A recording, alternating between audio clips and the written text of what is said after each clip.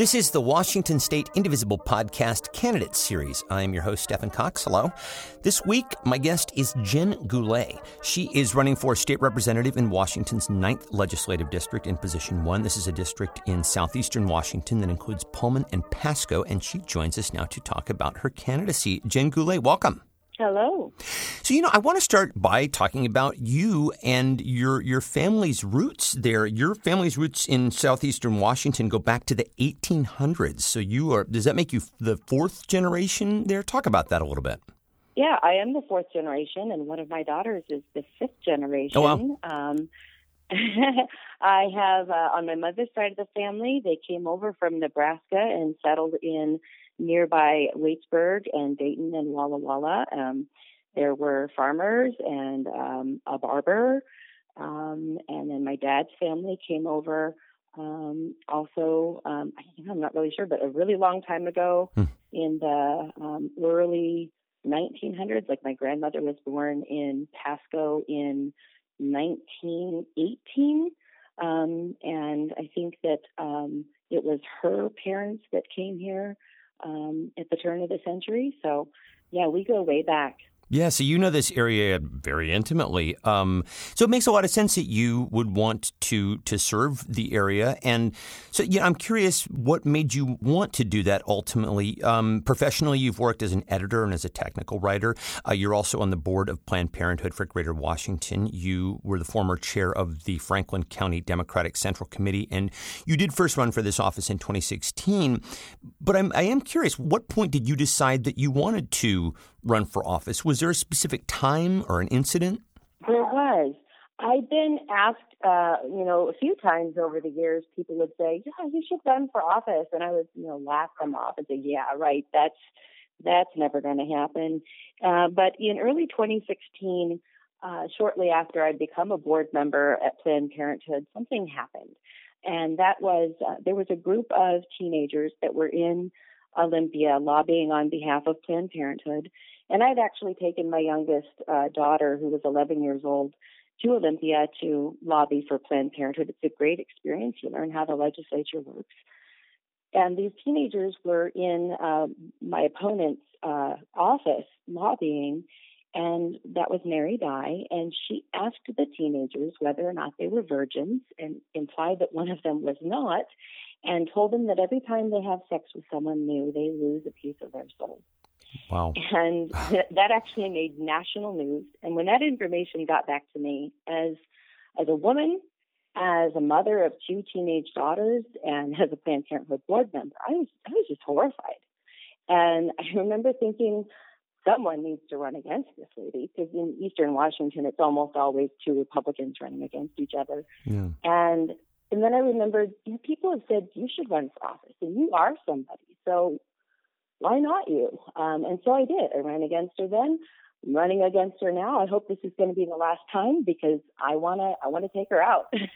Well, we'll talk about her a little bit more in detail in a second, because I want to get some of your thoughts on her and some of the other ways that she's come up short for constituents in your district. But let's just shift over and talk briefly about some of your platforms as you lay them out on your website. And I want to start with your thoughts on taxes because, of course, government programs need money to fund them. And I'll just quote something that you said on your website. You say, quote, "You will work to ensure a more fair tax system so that small business owners and individuals do not bear the burden of funding vital state services and programs while giant corporations and the wealthy escape responsibility." So that sounds good to most progressives' ears. We do not have a state income tax here. So how do you envision a fairer tax system? Yeah. First of all, I want to say that I think that sounds good to not just progressive ears, but to even more conservative ears. If you're a small business owner, regardless of your political leaning, there is a growing sense of discontent with the fact that the system is rigged in favor of big business, of those with power and wealth. And small business owners, even Republicans, know that there is an unfair burden placed on them. They are unfairly burdened with the business and occupation tax, which that could take a whole half hour to go into that on another podcast episode. But there's a lot of like subsidies and tax breaks that, because of powerful lobbyists that the big corporations are able to afford, that has the tax system unfairly rigged against the rest of us. So I want to go after that unfair balance and try to. Were you talking closing loopholes for larger corporations, things like that? Yes. I want to make sure that they're paying their fair share of taxes so that small businesses have a fair shake at being successful. Because the fact of the matter is that the vast majority of businesses in Washington state are smaller businesses, and they're very important to our economy.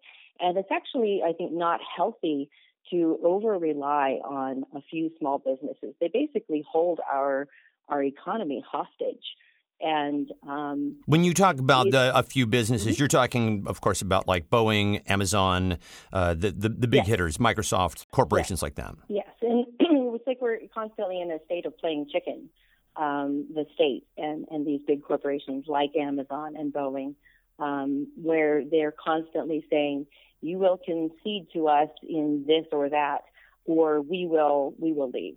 And that's not healthy, to become so over-reliant on one particular corporation and the jobs that they provide.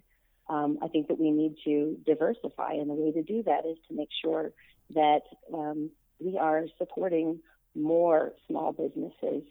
And that is what makes for a very healthy, thriving economy. Well, so then let's talk about the economic development plank in your platform, because I think they're intertwined. You say on your website that you want to bring family wage jobs to your district, and you specifically refer to jobs in clean energy and tech. And you also say that you want to make sure that you don't lose the jobs that you have. And so let's start with the jobs that you have there. By that, I assume that you mean small businesses. But what are the major sources of employment in the 9th Legislative District, and how do you work to keep those jobs? Obviously, in the 9th Legislative District, it is a very rural area in a large swath of the 9th, in between the two more major urban populations. So we have a lot of we have food processing plants. We have a lot of wheat farms and other agricultural products, which are a huge part of Washington State's economy. I don't think that, for example, the West Side truly appreciates just how much West or East Side agriculture contributes to our economy. But then we also have Pasco and Pullman are the two major more urban parts of the 9th Legislative District. And in Pullman, we have Washington State University. So we have a lot of education jobs there, obviously. Sure. There is a desire that's been expressed to me throughout the district to have kind of a science corridor, is the word that has been used, to bring more research and development into the area between like Clarkston and Pullman. And I know that in Pasco and in the Tri-Cities in general, that there's been a big push to bring more tech jobs into the area. We already have a growing tech industry here, a lot of young professionals who have come from outside the area, but also, in the area, who are very driven individuals are trying to build that community here. And I think that that's very important, especially because in the Tri-Cities, a lot of our jobs have been from the Pacific Northwest National Labs and the Hanford site, where Hanford in particular, eventually that environmental cleanup work will be done, and those jobs will go away. And so we have to think to the future, what are we going to do as we move forward? And so there are brilliant young people that are already thinking, all right, how are we going to prepare for what's going to happen in 20, 30, 40 years from now to keep this area the vital community or the thriving community that it is now. And so one of the things that you mentioned transitioning into are green energy jobs. What are some of the opportunities for green energy in southeastern Washington? Yeah. Actually, we are about to be home to one of the largest solar farms in the country in Lind, Washington, tiny little Lind, Washington. And that's going to be a big provider of jobs and green energy. We're very excited about that. Well, that is exciting. And those of us on the wet side of the mountains forget that you on the dry side get an awful lot of sunshine. So that sounds like a good use of it. I also want to talk about infrastructure because that's something else that you stress. Talk a little bit about the infrastructure needs of your district. You say a lot of it is crumbling. What are they? And then how do you remedy those needs? Yes. Well, between Pasco and Pullman, for example, we have Route 26, which is one of the most dangerous and deadly highways in the state that has a lot of student traffic going from WSU to wherever the students live. And that is one that needs to be basically made a more safe road. Why is it unsafe? Well, for one, it is for the vast majority of it, a two-lane highway. And so there's a lot of people that are passing on curves and on hills. And also there's no self-service out there. When I'm traveling between, towns, for the majority of my trip, there's no self-service at all. So if something does happen to you out there, you probably can't call for help. Wow. And so sometimes you might have been able to survive an accident, but maybe not because you weren't able to get help in time. And of course, those roads are heavily traveled by agricultural vehicles getting the product to market. And so that does take a toll on those roads, and it's very important to maintain them so that we're getting that product where it needs to go. Well, something then that is related to infrastructure would be broadband, and one of the planks in your platform is bringing broadband to rural communities. This is, of course, important for a number of reasons. I think in order to be competitive and even just simply informed, having broadband is enormously important. Talk about how you would do that. It's not a cheap prospect, is it? No, it's not. And I will first of all say that there is already an effort underway to bring rural broadband into the 9th Legislative District and other parts of the state that are rural. But it's a very, we'll call it light bill right now that isn't very detailed in how it's actually going to be implemented. And what I want to do is make sure that it does actually happen and that it is going to bring affordable broadband into the rural areas and not be dominated by any one company that makes it, that prices people out. There was federal program available that kept it affordable for lower income people, but the federal funds available got slashed by like 75% this year. And so, and that was called, I think, the Lifeline program. And so it's going to be more important than ever to make sure that prices are kept within reach, because a lot of people in those rural districts are lower income. And the way to get things like cell towers, as I mentioned earlier, and broadband out there is public-private partnerships, because obviously, corporate companies don't necessarily have the incentive to lay the lines out there on their own to serve so few customers. So it requires working together with the government to get that infrastructure put out there. And so it's very important to me to make sure that it does happen, that it's affordable. And it's so important for people because that is how you make sure that you can lift people out of poverty. It is a way that people can go and get an online education, for example, which in a rural community where you may not have a college anywhere near you is very important. It's how you can have a small online business. And one thing that people don't really think about is that it is a way to access telemedicine, which is huge moving into the future. Yeah. It's already really difficult to get medical care when you're in a rural community, and telemedicine would make that burden so much better if you don't need to actually see a doctor in person for some, refill or some condition where a doctor can diagnose you just by having a conversation. Telemedicine is such a big help for people, and so they can't do that without broadband access. So it's so important to make people's lives better. Yeah. As I said, there are myriad reasons to bring broadband access to rural communities, and you're laying out some great ones. I want to come back to something you were saying earlier about when you were driving the roads between Pasco and Pullman, and your site says that your campaign is reaching more voters than any other in recent history. And I would imagine one of the reasons is the mileage that you cite on your website. 8,000 miles it says that you've logged so far as you have been campaigning. That's a lot. Oh, and actually that is out of date. First of all, I will say that the 9th Legislative District is the second largest in the state. It's actually bigger than the state of Connecticut.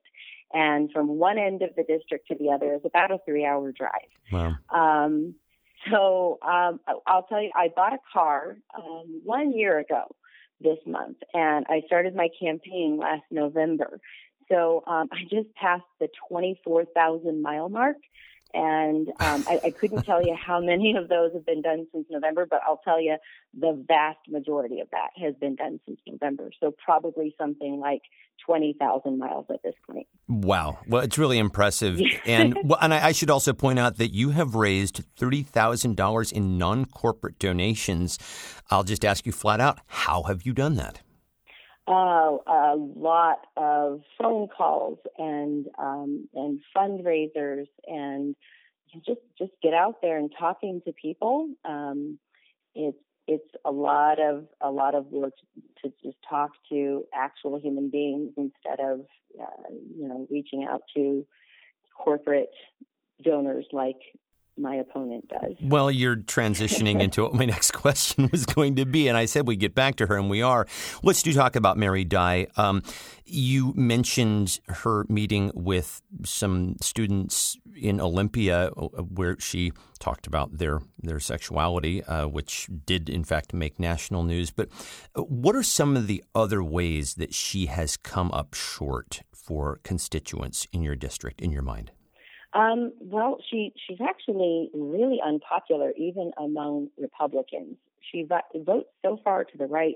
She often votes against her own party, and she's just really ignorant of science. There's just no gentle way to put that.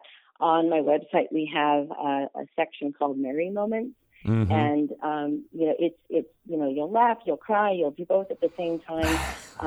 One that's truly cringeworthy is a speech she gave in the legislature on carbon. And she's basically making a case for carbon emissions being really good for humanity, being good for business, good for the economy. She calls carbon the mother gas. And it's just a stunning display of a lack of understanding of science. It's just I would really encourage people to go out there to my website and watch the video. Really, you'll laugh, you'll cry, you'll cringe. It's worth watching. You'll probably mostly do some crying. You say that she doesn't always vote with her own party, and I guess my question would be, do you feel that she is politically to the right of most Washington Republicans? Yes, in a lot of ways, I think that she is. One example I'll give is the Breakfast After the Bell. That did overwhelmingly pass.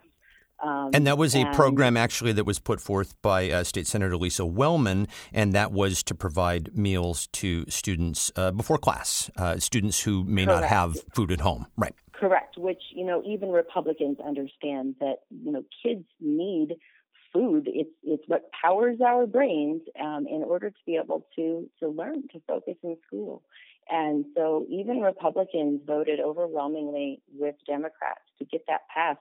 And she voted against it, which just blows my mind. She's a wheat farmer. She should be all about feeding the population. And yet she voted against that. It just really left a lot of people scratching their heads. Yeah. Well, Mary Dye may be voting to the right of her party, but the 9th Legislative District is, I think, solidly Republican would be one way to put it, letting people know that it has been held by Republicans for the last 80 years, kind of puts it into historical context. And so it must be challenging running as a Democrat there. Talk about that a little bit. Yeah, it definitely is. If for no other reason than it's trying to convince people that I have a chance, even to try to convince Democrats that I have a chance, because a lot of people have just said, oh, well, it's Republican and there's just nothing we can do about that. And so we have to break that mindset. And so it's been an uphill battle. But I think that something that's really different between when I ran in 2016 and running now is that people, they have hope, especially with what we see across the country where Democrats are sweeping elections in what have been strong Republican districts, that people are saying, okay, this really could happen. And so I definitely see that change pretty dramatically between now and 2016. People have hope, and it's definitely gained me a lot more support, a lot more both donors and volunteers and enthusiasm that I didn't have 2 years ago. Well, it's very exciting to talk about the prospect of that. It's very exciting to talk to you about your campaign, and we want to wish you the best of luck. Jenn Goulet, thank you so much for joining us on the show. Thank you for having me. And that'll do it for the Washington State Indivisible Podcast Candidate Series. Thanks for listening, and we'll talk to you guys next time. Bye.